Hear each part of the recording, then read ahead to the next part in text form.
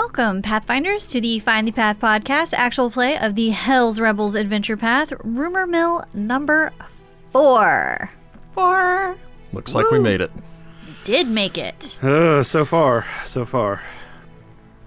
And nobody died. Yeah, nobody's died, been permanently disfigured, or anything like that. So yeah. Yep. Check back in the next room reel, number 5. I mean, I'm sure Victoria's got like some alligator scars or something at this point. But As adventurers, we all have to have scars. That's like mandatory. Yep.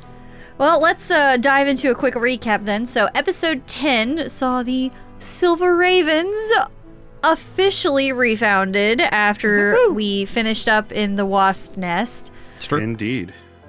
And this is when we went over the revised rebellion mechanics, which I'm still not sure I fully understand, but we'll figure it out as we go. That's right? why we have Rick to explain to us when it becomes pertinent. Yep. I have substantially simplified it by at least removing about a quarter of the overall mechanics.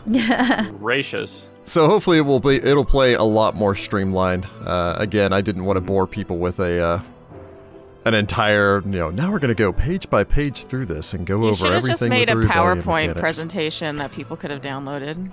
That's true. I could have. I mean, That was you still up to me. could. I still could, technically. Don't hold me to that. I was gonna say on the list of things I would not have expected Heather to say is make a PowerPoint Make presentation. a PowerPoint presentation. Clearly, you've never been in the corporate world where those things are poison. Well, but I hate necessary. PowerPoint presentations so much. So Yeah.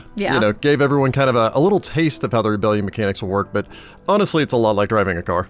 You really just need to know how the interface that you will be dealing with works, and the mechanics are all under the hood, don't worry about.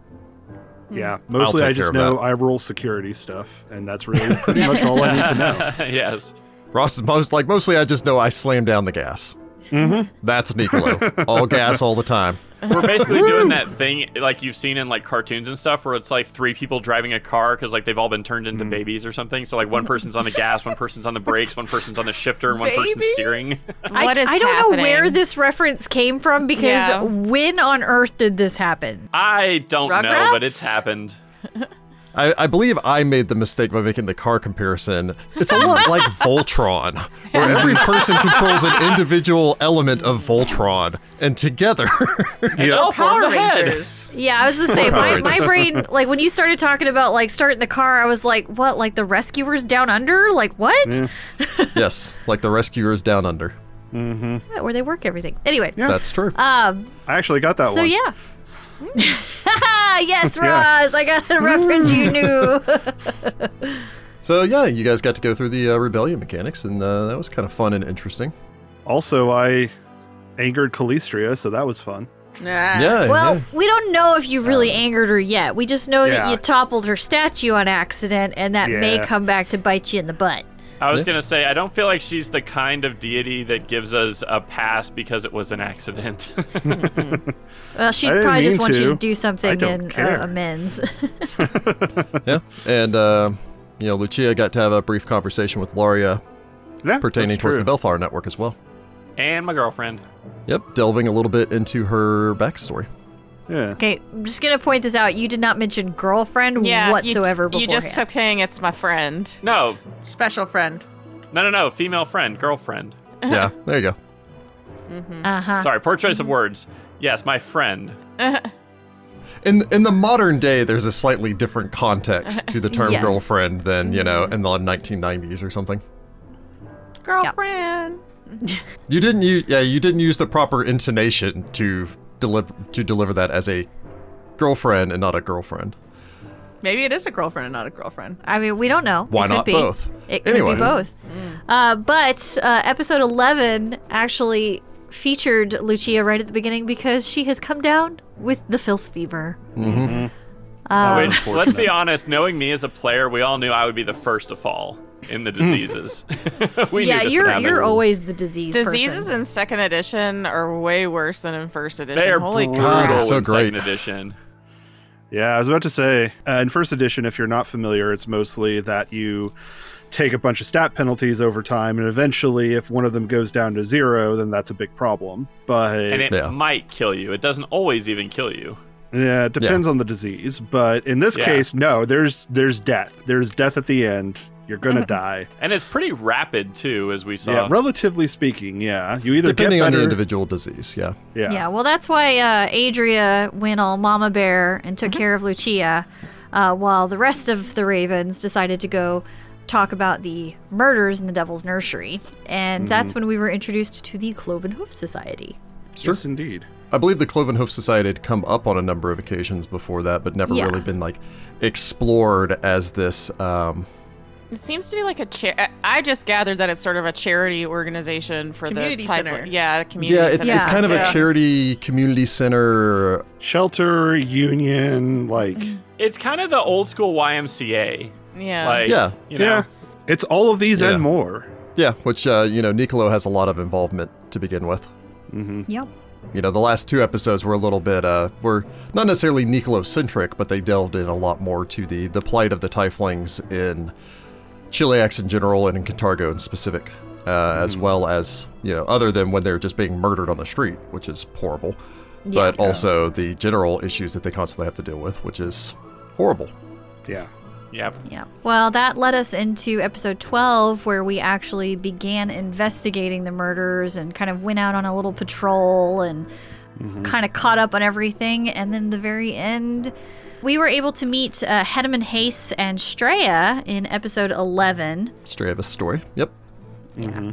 And then kind of got to talk to them about everything going down, but it was at the very end of that episode that we found out that there had been another murder. A young seamstress in the employ of Hedman Hayes named Para. And episode 12 is where we actually began investigating her murder. And we discovered that Nico had a sordid past. Yes. That was a pretty big revelation, the first bit of Nico's backstory we've kind of gotten. That's true. Yeah, Nicolo has not been super forthcoming about his past so far, and there are reasons for that, but... I mean, yeah, if you're a former, reformed criminal in any case, you very rarely want to, be like, by the way, I used to be a criminal, because, people kind of judge you for that. That's very true. Yeah, and it's something that had been kind of I know that there was some discussion about it in the early episodes. I think even episode 1. You know, there's a lot of the Tieflings grudgingly accepting Nicolo, even when it was I think it's the funeral scene in the first episode when the previous murder victim of the murder plaguing Devil's Nursery was buried. And the brother went over to thank Straya, and it's actually, Nicolo did a whole lot, and there was that long stare between them and the tense handshake and everything. Oh, I thought he was the girl's ex-boyfriend or something. Nico had dated the girl, and then the girl was dead, and no, the brother didn't like him. No, Nicolo only kind of knew her. He wasn't really, they weren't close or anything. But yeah, so there was a lot of tenseness there, and you still don't really know any of the details pertaining towards that, but perhaps you'll find out. We've known each other for all of, I think, 4 days now, so I don't know if Nicolo is ready to... Yeah, like 3 or 4 days. Yeah, let's have a conversation about this thing that I'm doing everything that I can to move past. Yeah. Maybe I'm trying to put my best foot forward here, not dive into these issues. Yeah. But yeah, you had an opportunity to meet Hedman Hayes there. I don't know why I always guy. feel the need to say both first and last name with him. Other than it has a nice alliteration. Yeah, I was Hedman saying, Hayes. He just feels like the kind of person. Yeah. Yeah. He feels like the kind of person you want to address formally. Who I think some of the party may have been a little bit suspicious of him, but I think some of that might just be the voice I use for him. I like him. I'm not suspicious of him. Cesare's got to make an excuse to go order some clothes so he can get his flirt on. He's a nice guy. Yeah, we'll get some cloaks. It'll do a whole thing. But yeah, and then you guys got to investigate. Yeah. Yeah, Victoria got to kind of show her investigative chops there, but she's not really good at delegating because she's so used to doing things by herself. So it was very much like, I should tell you to do things so you're not just standing around all willy-nilly. I think I mentioned this back in the day when we did a review of the Investigator, or we did a review where we talked about all the classes. The Investigator, hands down, has the best class feature names.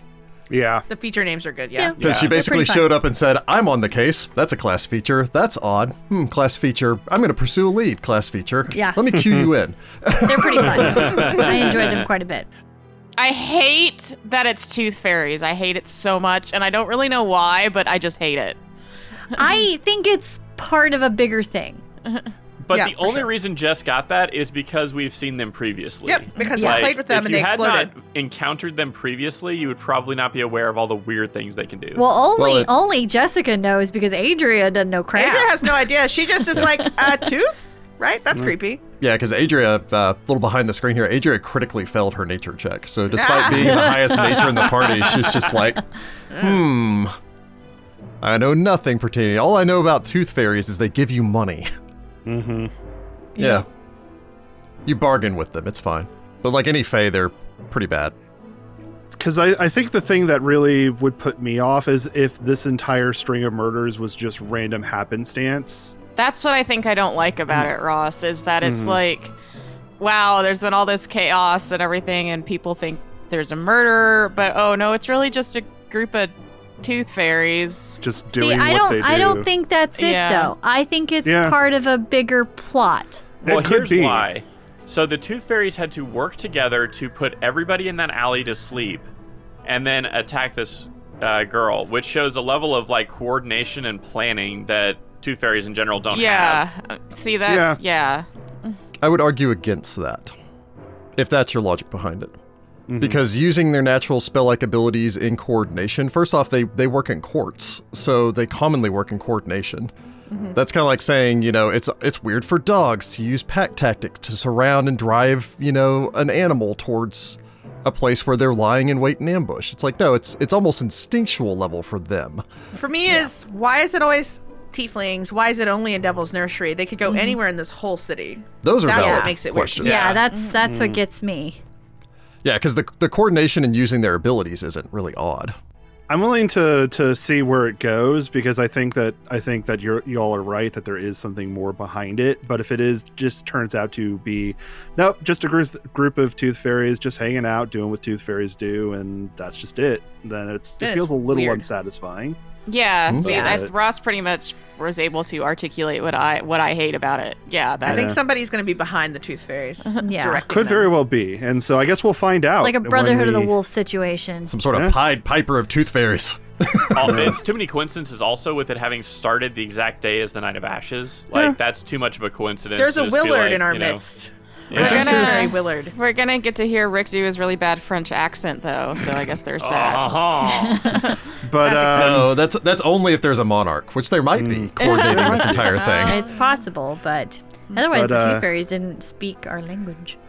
Tooth! That's what they said. but yeah, no, I'm willing to see where it goes. Cesare speaks Sylvan, so I mean he can talk to the little monsters. But anyway, Don't open your mouth near them, Cesare. Your beautiful teeth. Yeah, exactly. You got Yeah. to work on your ventriloquism. I've got the best defense. I have a cat around my Oh, shoulders. true. That's true. Well, Don't I get think cats. take the You're Tooth fine. Fairies. There's nothing saying the Tooth Fairies recoil from cats. It They does did. specifically say tooth Yeah. fairies fear cats. Oh, And do interestingly they? Oh. enough, tooth fairies fear cats and flee from even newborn kittens. Let's go get kittens. Everybody, we're adopting a cat. Everyone's getting a cat. We're gonna be the Silver Ravens and cats. Yes. Everyone have a cat? They're all working together. It's not a mechanical effect, but it is part of the folklore that surrounds them. So you mean I can't pull a thing like in The Mummy where I just No. have Raven in front of me and they all like I mean, you can make Scream an and run intimidate away. check. Yeah. Very well. I will allow will save from the tooth fairies to not be under a fear effect and run away, and I will require a will save from Raven not to fly into a berserk rage and chase them down. I was gonna say, but you have to strongly present Raven, right? Like it's a full action. It's like a Yes. vampire, you know. Get a good Exactly. At taste in least two there. actions, yeah. Claws out. Yep. I'm really looking forward to seeing where it goes because I agree. I don't think that we're going to leave off here. So I'm looking forward to the next episode. I think that's going to be really interesting. To Also an Belal's autopsy. Brewhouse. well, and at least yeah, I was gonna say at least we have an idea of where we need to go. So yeah. In large part because of Para. Yeah. Mm-hmm. The implication given there was that she managed to actually grab one of them and, in essence, squeeze the life out of it as they were killing nice. her. Okay, And makes then when sense. it exploded with enough force that, one, it coated her hand, two, it left some of the powder behind where she died, and three, it exploded with enough force that it actually ruptured the pliers that it was using, which is why you found one piece there, but the other piece was still clutched in her hand when she killed it. So she gets vengeance from beyond the grave. Cool. Yeah, good Sounds on like she her. would have been a very impressive adventurer with a little training. Yeah. I mean, it's not a 2E class, but I'd give her brawler. I imagine that, other than just pure dexterousness of needing to be a seamstress, I imagine it's probably quite a workout for your hands. So Yeah. Oh, very that's fair, strong Yeah. grip. Check It your requires grip a- strength. I mean, depending on what material you're working with, too, it requires a fair bit of strength just to get through. So, Oh yeah, if you're working with like leather or something, yeah, it'd be a lot harder. It was all that time of her bending whalebone for corsets. Corsets. Yeah. there you go. Well, with that lovely thought of corsets, let's go There you go. ahead and hop into our emails. Yay, email. The emails. So we Corset of have the short of the episode. No. What? I was making a segue with corset. The corset, it's like it cinches us together. I don't know. yeah. Of course, it's email time. Nice.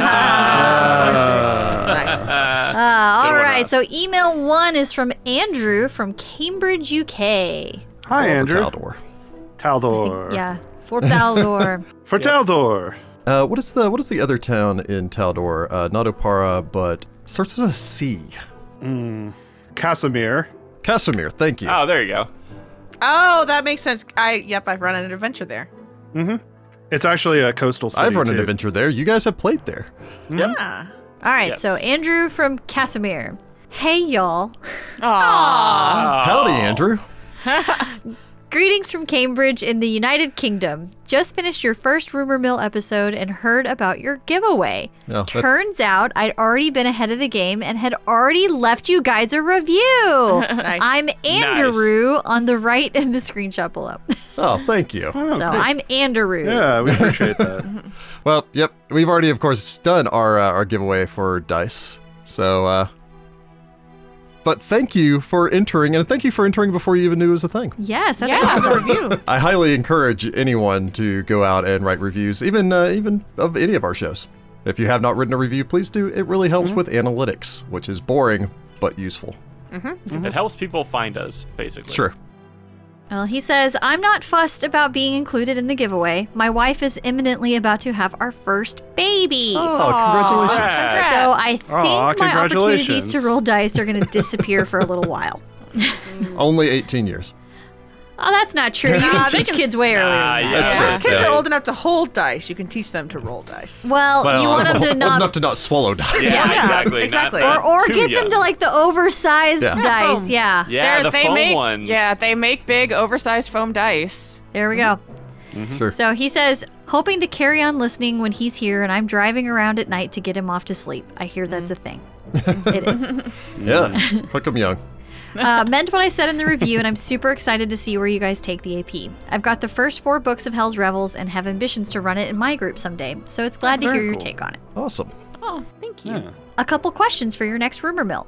Outside of Pathfinder, have you guys enjoyed playing any other RPGs? During the pandemic, me and my group have been trying out different systems and greatly enjoyed what we've sampled. Alien RPG from Free League was a highlight, and we're all looking forward to trying out the one-shot system Escape from Dino Island this weekend. What? I need to play that. Oh, yeah. I was going to Dino say, Island. that one sounds like Jessica through and Escape through. from Dino Island, you say? Call of Cthulhu on the Discord. That's right. Play by post Call of Cthulhu. That Which was is fun. Nobody died. It was amazing. It's really Whoa. good if you're bad at everything in that game. I know a lot of people have had the opportunity during the pandemic to play and experiment with a lot of new systems, which I think has been a great thing about being trapped at home. For the podcast, we've, of course, had just launched our Patreon before the pandemic hit. And so between that and getting ready to launch the new game that we're, of course, doing a rumor mill for right now, I think we've mostly been focused on Pathfinder. Although I did pick up Blades in the Dark, and I am interested in maybe trying that out as a one-shot sometime, Oh, I'd which love would to be try fun. that out. And I would love to do some Call of Cthulhu. Mm, Starfinder's which is- fun. I know it's Pathfinder It's Starfinder, adjacent. yeah. Yeah, Starfinder's a lot of fun. Played a lot of that. I played some 5e. I've done some 5e. Pros and cons to that. Yeah, no, I also enjoyed the Fate system and Starfinder and RuneQuest and some other stuff, but definitely lots of fun games out there. So Well, we'll go ahead and move on to Andrew's next question. You guys play a heck of a lot of Pathfinder, from the sounds of it. No joke, man. Too much, really. Well, I mean, No, there is no such thing, first off. That's not even the question, guys. oh, What I was pausing for a comma. What attracts you to the game, and is there anything specific Second Edition has done that you're excited about? For Pathfinder in general, a lot of that was I played 3.0, 3.5 was when I played some AD&D back in the day, but that's when I really got into D20 systems. And then Pathfinder was 1E was obviously the continuation of that. So basically playing the same game for like 20 years. And I think that's just what I introduced just Jordan and Rachel with, because that's the system I was playing and knew the best. Yep. And Ross and Heather were already playing that with us, so... I mean, and Galarian and Pathfinder have a really good setting as well, and again, it was rules that Rick and Ross and I were all already familiar with from D&D 3.0, 3.5, so it wasn't like a whole brand new learning curve until Second Edition came out, but I don't know, I like the setting. Yeah. It's fun. They put out good Yeah, the content setting, for sure. regularly. I think we've had this discussion before, but I'm a big fan of Pathfinder because and 1E and 2E's getting there. It's a little bit different on this front, that there are set rules for things. Where, Yes. if it is a brick wall, this is the DC to climb it regardless. There's not a, over, under, I know you guys have a plus 25 to climb, so I'm going to say it's a DC 30, even though I would have made the same brick wall DC 15 earlier. Yeah, because I don't want you all to go Yeah. that way and blah, blah, blah. So, I like a system where, and Pathfinder does fail in this sometimes, but I like a system where whatever situation is presented, there is an unbiased rule that applies to it. Yep. Yeah, especially for organized play, it helps a lot to have kind of those set rules because you get consistency across games. So like in, like a homebrew D&D game, for instance, there could be wild differences in the prices of items, in the DCs, in, the relative strength of monsters, potentially. I mean, there's a lot of kind of wiggle room that you can kind of introduce, whereas Pathfinder is very kind of cut and dry. Yeah. As far as Second Edition is concerned, and I think I would usually default to the 3-action economy for things I'm excited about.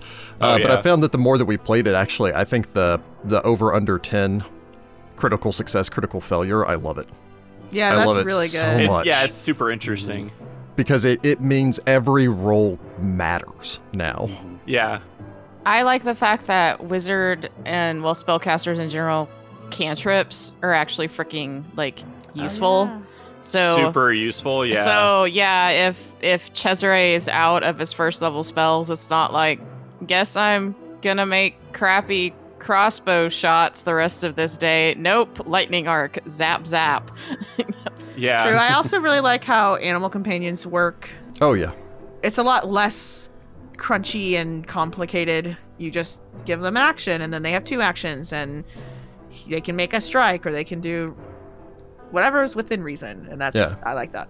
Yeah, I think for me, it's Second Edition did a really good job of making the rules even clearer and with less exceptions. Because I know we've had, if you listen to our First Edition podcast, we probably cut out most of the times where we're just like, I think it's this way, but wait, there's this rule over here that says it needs to work like this, and the whole break enchantment discussion and all that. In some cases, that's true. My general argument is that Pathfinder, my only big complaint with Pathfinder 2e so far is the fact that it has gotten vaguer with giving specific DCs for things. The DCs are different, but there's also the rules for blindness and all the various implications are spread across 3 or 4 different traits or something. Like, you have to chase things through traits now. That's kind of obnoxious as a GM. Yeah. I wouldn't have known about it if I wasn't GMing. Yeah, but I think overall, like especially the Overall, it's accessibility of 2E is pretty good. To be able to like get into it is not as much work to learn, a 300-page rule book. I'd like to echo a lot of the sentiments about the world of Galarian. I think that it is a very cool setting. I think that part of the reason that it appeals to me is that it feels pulpier than other fantasy settings, which is, I think, a big draw, at least for me. I just love the sort of like weird combination of science and fantasy and like horror and all this other stuff that just sort of all goes into virtually every adventure I've played so far, which I just think is really cool. Well, and it's also the fact it gets constant content updates, for lack of a better term. Like if you think like video game DLC, like here's an area, let's deep dive into, like I had a book on famous ships. There's ones on churches. There's like they did an entire book on devil hierarchies and things like that. So like there's a lot of depth in the lore, whereas I feel in some settings like in other worlds are not as fleshed out because they haven't had like 12 years of history kind of been added onto them continuously. But one of the things that I like about how Paizo did the switch to second edition is some other games, when they've done that, have like done like a time skip or some really huge weird event happens in the plot, and that's why magic is different now.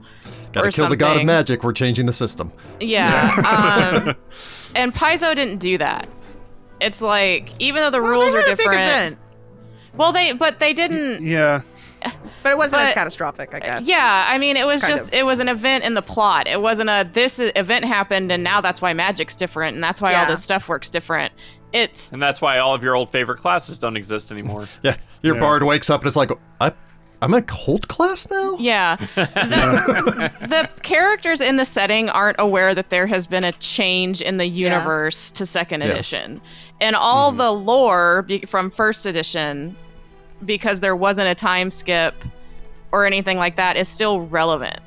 So even if you're new to Pathfinder, you can still pick up a first edition book and 90% of that content is still relevant content. There were some changes because they did reflect some things that the adventure paths have changed.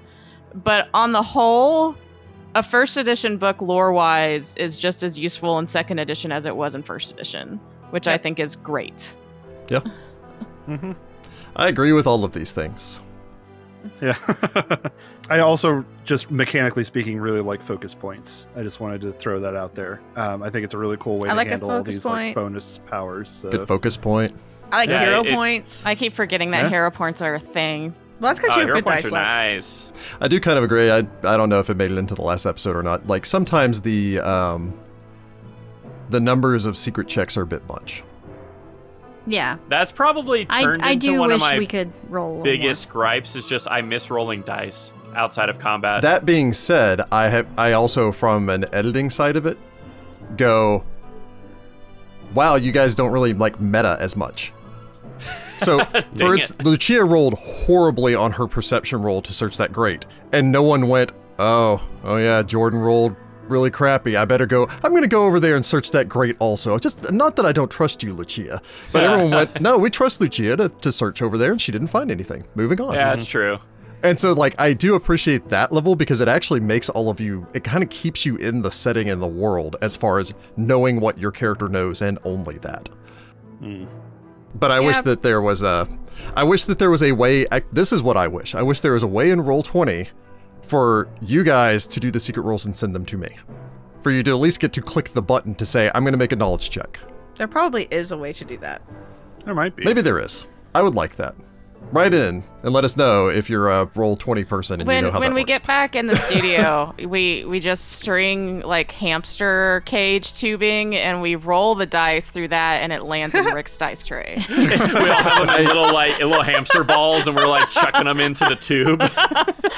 I already had that thought where I was just like, I could just easily get some PVC pipe, just angle it so when you drop the die in it just rolls down and then shoots out into a dice tray behind my screen. Yeah? Wouldn't be a problem. I've got a PVC pipe cutter. We can make this work. Yeah, until we get mad at him and then we chunk it down there just so it hits him. Or is that just me? And it's not a and then pin, it's an, oh Rachel. no, my dice moment. Yes. Any dice that flying hits at me him. is a natural 1. Oh, roll. What if it's accidental? What if I dropped it in gently and then my dice just decide to yeet itself off the board because that happens all the time? Yes, it's accidental then that Adria falls off a bridge. Look, physics doesn't always work right, Rick. You should know this. I didn't even intend to do that on purpose, but that Jordan's dice rolls end up to Jessica's character falling off a bridge. And That's been very. I feel this in my soul. Yeah. All right. Well, we need to head on to our next email. So thank you, Andrew. He says, you, Andrew. thanks Thank you. all. Hope you and yours stay safe and well in 2021. Much love from the UK. XX. Awesome. Congratulations on the little one. Yes, Yeah, congrats. Congrats. This email is from the Forever GM, Victor. Hey, Victor. Very cool. Where's Victor Hi. from? Usalov. He didn't say, so we get to pick. I like Usalov. Victor. Usalov's We always do Yeah. Ursula. Well, Yeah, but Usalov. Victor sounds like a vampire name. From the That's, Cine- does a okay, little that's bit, true. yeah. That's true. Victor currently in his or finishing his doctorate at the Sinemaki School of Sciences. Ah, there you go. Oh, my favorite school. Try saying that name 5 times fast. Sinemaki School of Sciences. It's an anagram, actually, as a fun side note. Yep. Of Miskatonic. So our second email says, I just watched your interview with No Direction, and I have a few questions for you since you love numbers. Okay, let's clarify here on who loves we don't all numbers. love numbers. Because Yeah. it's really just Rick. I Yeah, I was gonna mean, say maybe who Ross. What's interacted wrong with with numbers? With No Direction. It I mean, they're was fine. Rick. And Ross. And Ross was Ross. there. Yeah, Rick and Ross. Okay. Math is an unfortunate thing tied to this game I love so much. You know? To be fair, I like math and like numbers. I'm just not good at it. I'm not good at the mental math bit, so having like Hero Lab do the math for me, now that works. We're Yeah, good. for sure. Also, you guys can't complain because, again, secret checks. You're not doing math. I'm doing them. Actually, the computer's doing You're the math. not doing any math. Computer's doing the math. Anyway, I was gonna say Rick has the advantage of having it do the math for him. We still roll our dice. do you think converting Wrath of the Righteous is possible with mythic rules? I know people hated on them, but I am a Pathfinder fanboy and loved all their content equally and don't want to omit them. I like the mythic rules. I was gonna say I never got to play the mythic rules, Yeah, but I always thought they were super cool. I have an immediate idea of how I would do it, Which means yes. which would be I wouldn't even try to create mythic rules. What I would do is give you the equivalent of the free archetype rules. But Okay. instead of getting free archetype feats, I would let you get class feats at 4 levels higher. So that your second level fighter is using 6th level feats, so that your 14th level fighter is using 18th level feats. Because of the curvature of the feat progression, I think that you could still mimic being substantially more powerful that way. You also get around there's the weird thing in the mythic rule set, if I remember correctly, where eventually you can't be damaged by non-mythic like attacks. So it kind of like gets to a point where it's just like, oh, I see you're just like a basic person. I'm just gonna beat you down. Like, there's no challenge, You're like a demigod by the time that you reach that point. But that's You're also like by the time that's that like you're... the highest tier mythic. Like you're Yeah. practically 20th level mythic 10 before that even happens. So Yeah, but it like there's that point you reach where it's like basically you're so overpowered that it's like, oh, okay, there's not really a challenge. But by the time that you reach that point, it's almost pointless in the game because you will not be fighting anything that's not You're mythic. fighting other mythic. So it doesn't Fair, matter. Yeah. and I mean, and that's kind of the point of the mythic rules.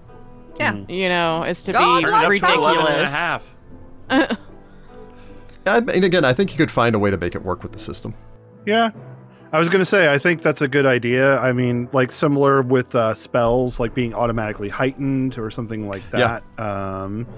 You might even do something where if a spell normally can't be heightened, but it had like a mythic version, you might just add some heightening to it so that it can... Actually, I like Ross's idea right there where it's maybe every 2 levels you get to choose a signature spell of yours to make mythic, and then it's automatically heightened 4 levels. That'd be cool. That would be cool. Now, what are you gonna do for Yeah. us melee folk? Bonus Or feats? non-magic users? Yeah, bonus feats You would You be get, feet, cool. you Bonus get, feats. yeah, So you're, many feats. you're a 2nd level swashbuckler with a 6th level swashbuckler feat. Woot. That'd be pretty cool. I mean, You if know. you're talking mythic too, you could maybe occasionally just add bonus weapon dice or something like at a certain Yeah. level, just automatically without Like having to get automatically, my magic. weapons I hold in my hand are Like plus striking. one Oh, striking, now. yeah. Yeah. There's a thing. There's an alt rule that's like auto weapon leveling or something Hmm.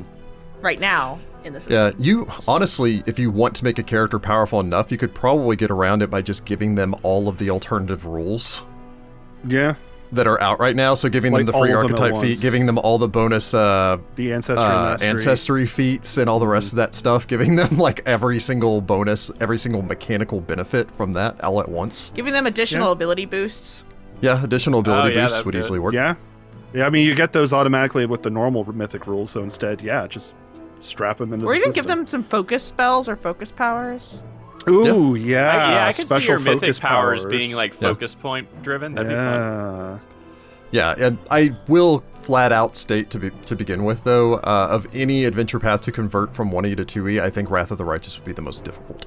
Yeah. Yes. Just because you would have to work around so much. But I'm sure someone's out there doing it.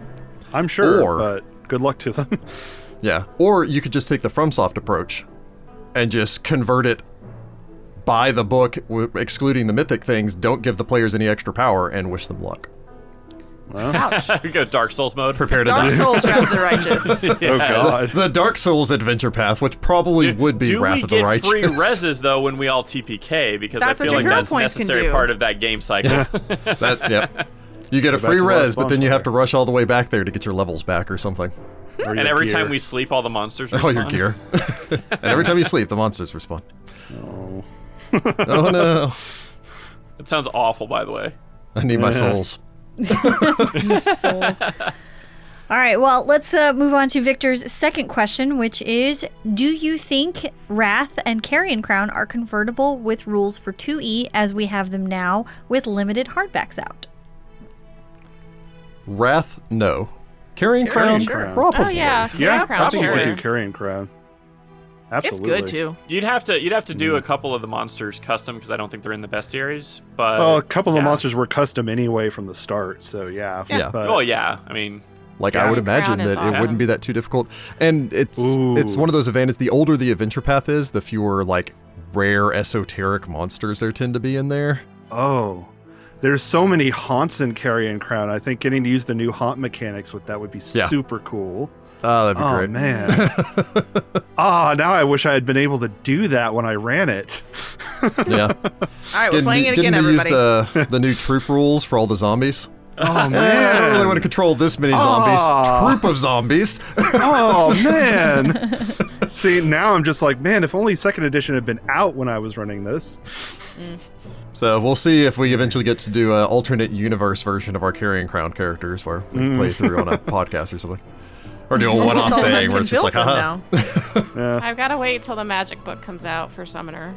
All right. Well, Forever GM Victor closes with, hope you have time to respond and look forward to becoming a fan of your guys' channel. Oh, I was gonna say you wrote in. That's like Yeah. top 10% activity right there. Yeah. Okay. Appreciate that, Victor. So for this Thank next you. email. So big shout out to Eric because he provided a pronunciation guide for me for where he's from in the Netherlands. So hopefully I get this right. international. So this is Eric from Eindhoven. Cool. Very So cool. let me know if I Cool. got it Hi, right. I Eric. hope I did. I followed your directions. He says, oh wait, where are we putting him? Let's see. Netherlands? Netherlands, land of the Lenorm Kings? maybe? Yeah, that would make the most sense. That works. Halgrim. Yeah. Come from a land of ice and snow. Yeah, Halgrim, I think, would be a cool one. Halgrim. That one. That's it. Algorithm, nice. Yeah, that's the one where I believe the Lenorm's actually part, like, basically a servant of the king there. Because instead of killing the Lenorm, she basically controlled it. So Or did technically like she it's like a bested bargain one. or something. Yeah, I forget about what that. Yeah, story is. so yeah, it's very interesting. But Yeah, anytime I think about the land of the Lenorm Kings, I always think about the Ironbound Ice Archipelago, just because it's yes. like, that's a cool sounding place. mhm. It's also where Actually- the Mordant Spire is. All right. So he says, I have a few questions. Rick and Ross, when converting Pathfinder 1E to 2E, how do you prefer to convert NPCs? Do you build them from the ground up like a PC, or do you use one of the quicker ways from the Game Mastery Guide, or do you have perhaps your own way of handling this? You want to go first, or should I, Ross? I'll go first just because I think mine's going to be fairly easy. Basically, it depends on the NPC. If I think that they're going to be sticking around for a while and assisting in like combat or something like that, I'll build them kind of similar to a PC. Otherwise, I'll just kind of throw together an NPC based off of bits from either like the back of the Game Mastery Guide or just, based on the monster creation rules or something if it's somebody who's just going to be in for a little bit. But yeah, that's pretty much it. Yeah, I'm with Ross there. If it's an NPC that is going to be a prominent part of the story, I will do a full conversion. I take a little bit of the lazy GM track, where sometimes I'll just look at it and go, Datari Guard, City Guard. I'll just give him a short sword. What's the difference? Yeah. What's the difference? And now he's Datari. Nice. So I'll do that periodically where I'll just I'll find somebody that has a similar stat block and just be like, I'll just switch out a couple items on them and call it a day. Now that there are so many stat blocks established for NPCs now. What I was going to say is for the Lumber Consortium, the only thing I did was switch out, I think, the bandits' normal spears for axes, and that was about it. So yeah, I did kind of the same thing. Yeah. I mean, they're in the Lumber Consortium. They have to use an axe. Exactly. All right. Eric's next question is, there have been several questions already concerning playing LGBTQ characters. What I was wondering is when and how do you decide you want to play a character that is LGBTQ? If y'all don't mind, I'll start with this. And I don't typically start out with this unless I have a very specific character path I want them to take. Otherwise, I kind of feel it out organically because I feel like that's kind of how life is. That you would kind of, through your experiences kind of learn. So for my younger characters, I tend to go that direction. But if for my older characters, they probably are more experienced and would know. But every now and then, I do have a very specific, yes, my character is this. I want to represent this. And I make a point to point it out. A lot of times it's when I'm writing their backstory, and it just sort of, or when I'm researching, sometimes something just feels more right for that character. I know that's not very specific, but I think I know what you're talking about because I feel the same way. Where I typically I do the full stat block for the character I'm going to play, and then when I write the backstory, I kind of feel it from the character. I guess would be the weirdest way. As I'm putting myself in the character's head, it just kind of comes to me. Yeah, I completely agree with that. That it's good to take an organic approach. If you're making a character with the intent for that character to, of course, be LGBTQ, then you can shape the character around that however you want. But a lot of times it's almost my approach to almost any character that I make is I usually start with a class and then everything else about that character just kind of grows from there, where it's just, does this character strike me as being gay or straight or asexual? Or sometimes I will just take the approach where I think it's the BioWare approach. Do I meet an NPC that I like so much that I go, my character is definitely interested in this character, regardless of said character's gender? I was going to say, I kind of believe that everybody's a little bit gay, so it's is Adria gay? Maybe not, but Laria's cool, so maybe she's, I don't know, open to it. Well, and in real life, sometimes it may be something you're not sure about, or you're still giving thought to, or something like that. So, and that could be the same for, exactly, the exact same thing for a character. So, honestly, in a world where there are half-elves and tieflings and Aasimars and all the other different races that you can be half-ofs and intermingle, at that point, does anybody really care what gender you prefer? Yeah. Everyone's pansexual. There you go. An elf and a human are technically two completely different species from the set, in the setting. So in a setting where where it's one of those, I'm married to a person of a completely different species, who gives a if you're attracted to men or women at that point? My brain always goes to Mass Effect because they really push Ashley or Caden. It's no, everybody wants the Archangel. Everybody wants Garrus. Tying back actually to a previous email that we just had earlier, That is one of the sad things about not as many people playing Wrath of the Righteous, because Wrath of the Righteous has some amazing representation in it. True. So, which is unfortunate because it doesn't actually get played as much as many of the other adventure paths. Well, it's going to be a video game now. It is true, and I am very much looking forward to that, and So excited. I already know the character that regardless of my character's gender, I will be straight and or gay for that character. Because they're enough. amazing. Yep, fair enough. Fair. All right. Eric's next question. I've started listening to Hell's Rebels podcast mainly because I'm planning to run it in 2E later this year after I finish Strange Aeons. Awesome. Very cool. And now I love it. I've also started listening to Tyrant's Grasp and Tales from Darkmoon Vale. You all do amazing voices which really bring the characters to life. But which voice from which character of any of the games you play do you like best?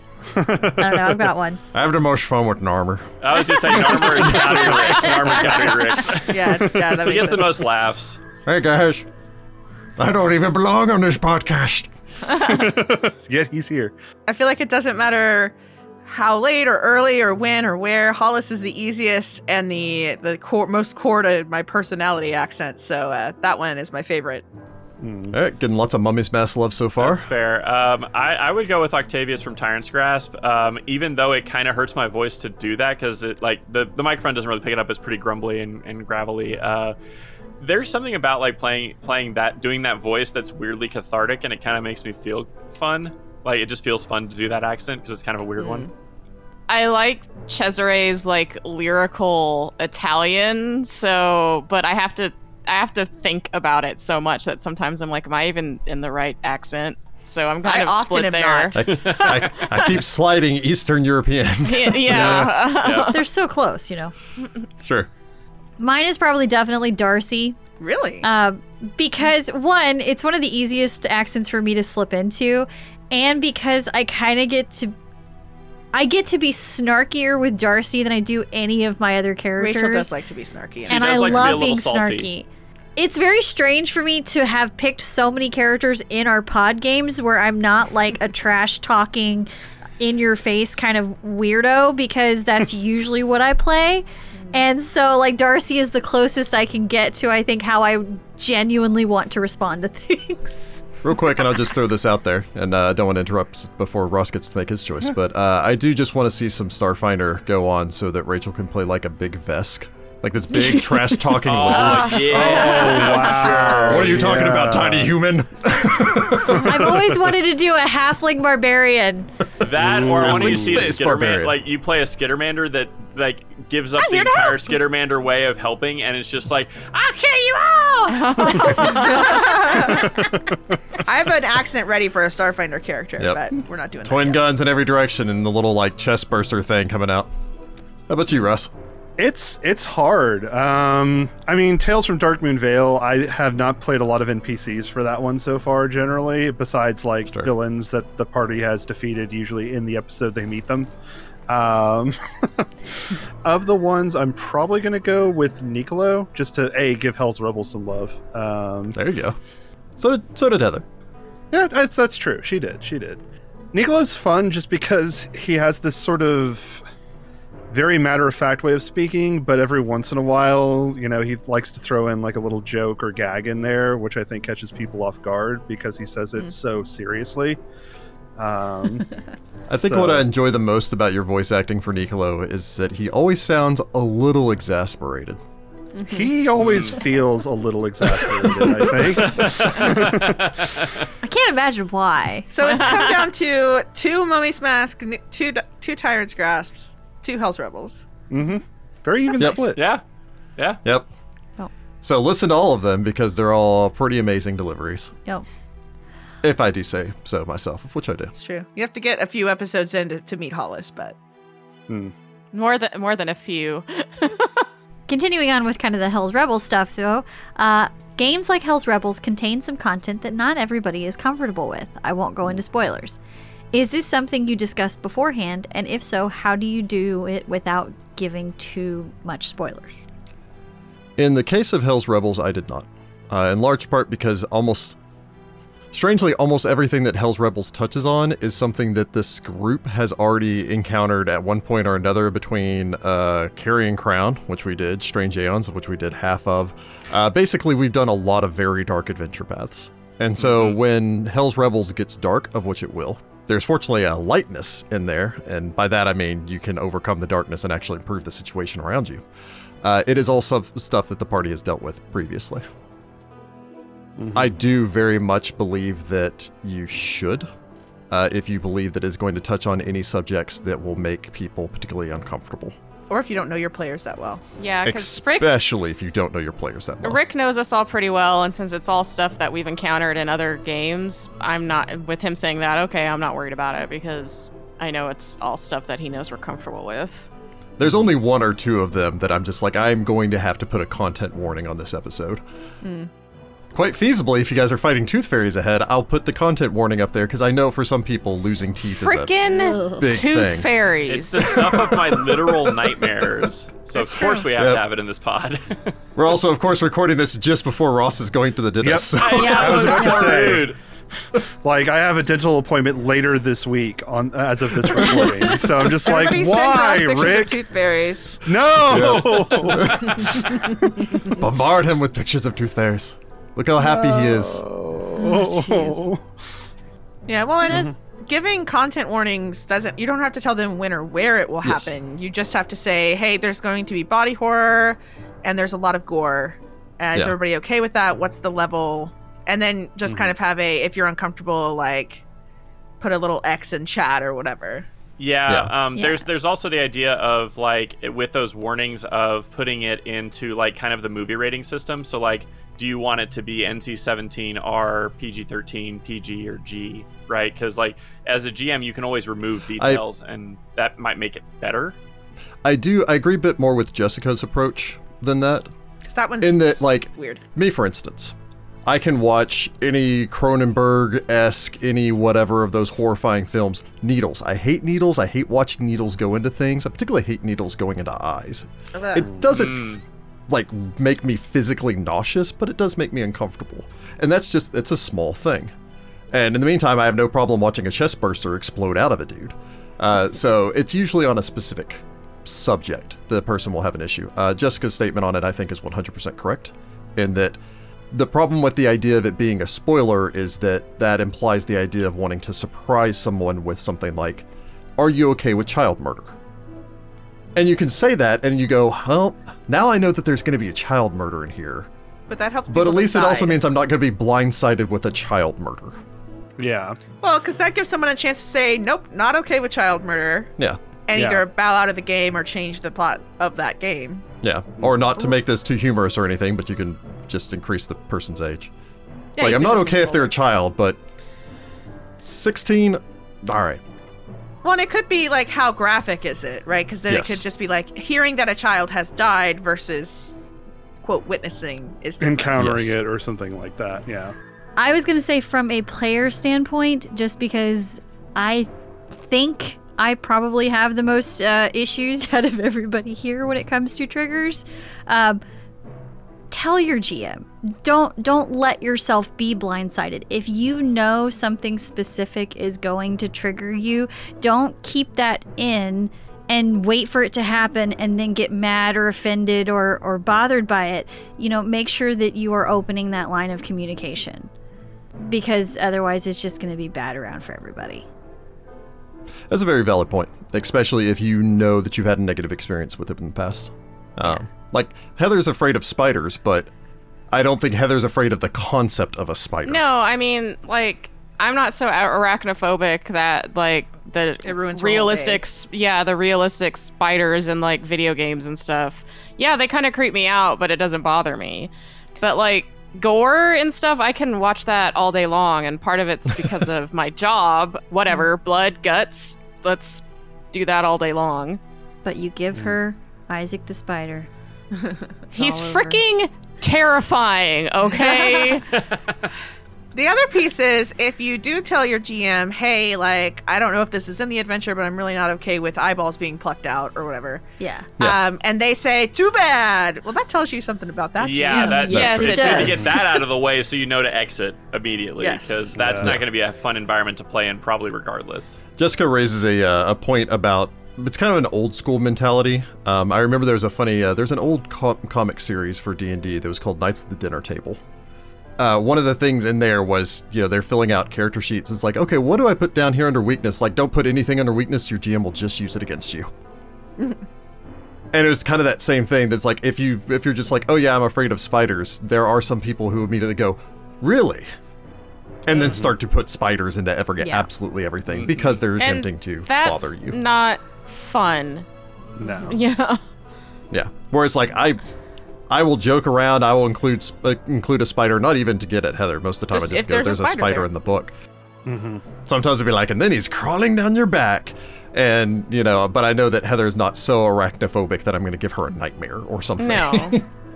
Yeah, I was about to say, like, if it, in Tales from Darkmoon Vale, it's a very, basically, there's a spider in it somewhere. It's that in doesn't the woods, really. you know? Yeah, you're you're in the woods. woods. Now I know to bring my +1x of spider slaying. Yeah. Yeah, exactly. If Heather had told me ahead of time, like, no, I can't handle any spiders, yeah, I would have switched it out with something else. But, like, Yeah. Take the video game approach. Replace it with a dog. yeah, or Or a a bear that stands chipmunk. up on its hind legs. Or a chipmunk. Just a scary, scary chipmunk. It's a poisonous chipmunk.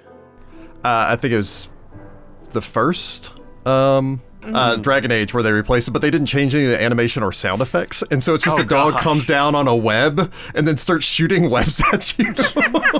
Or, like, if, the spider like, I'm dog. in real life afraid of heights, so if I told that to Rick and then he's like, oh, yeah, every 5 minutes you're all going to be on top of a building. Have fun jumping off this, I'd be like, Let me oh, in God. depth describe your vertigo, Ross. I know why. Yeah. All right. Well, I'm terrified of heights so much. Eric wraps up his email with a tip. Oh. He says, and a tip that may be useful to anyone converting 1E to 2E pertaining to treasure. What I like to do is look up in the 2E core rulebook how much treasure the party should get between levels, which is usually one part in an adventure path, and then distribute that all over the places where the adventure path has put treasure instead of what treasure is noted there. So thank you, Smart. folks, for the great podcasts. Keep it up and overthrow Thrune. Kind regards, Eric. Woo! Well, thank you, Yep. Eric. That is a useful you, tip. Eric. I actually recently got a Will do. useful file linked to sent from Rovagud, God of Destruction, and a friend on the Discord to helpful. help with some conversion stuff. Weirdly helpful. Very Yeah. cool. Yeah. Yep. Good I on appreciate Rovagug. your helping. I appreciate your help, Rovagug, and may you eventually break free and devour the universe. No, Please Not when don't. we're allowed. I don't like you that. stay in your pit forever. Stay in your prison. Stay in your prison with your spawn. Empty to a prison, Rovagug. I love a Hamlet All reference. right, and that pretty much wraps us up for today. So thanks for joining us today, Pathfolk, and Yeah. keep those emails coming. We love talking to you guys and hearing from you. Let us know that 2021 is getting somewhat better. See you later, Pathfolk. Bye. Bye. Join us next time for some more Tooth Fairy action, God, freaking Yeah, tooth baby. fairies. I'm done. We're and great maybe with determine the who's Schadenfreude. behind the Tooth Fairies. Yes, Is the there a man secret behind cabal? the tooth. Who knows? Yes. I think. Cabal of Tooth Yes. Fairy summoners. Maybe there say. just is a monarch that's just sitting them out. Oh, no. Yes. Oh.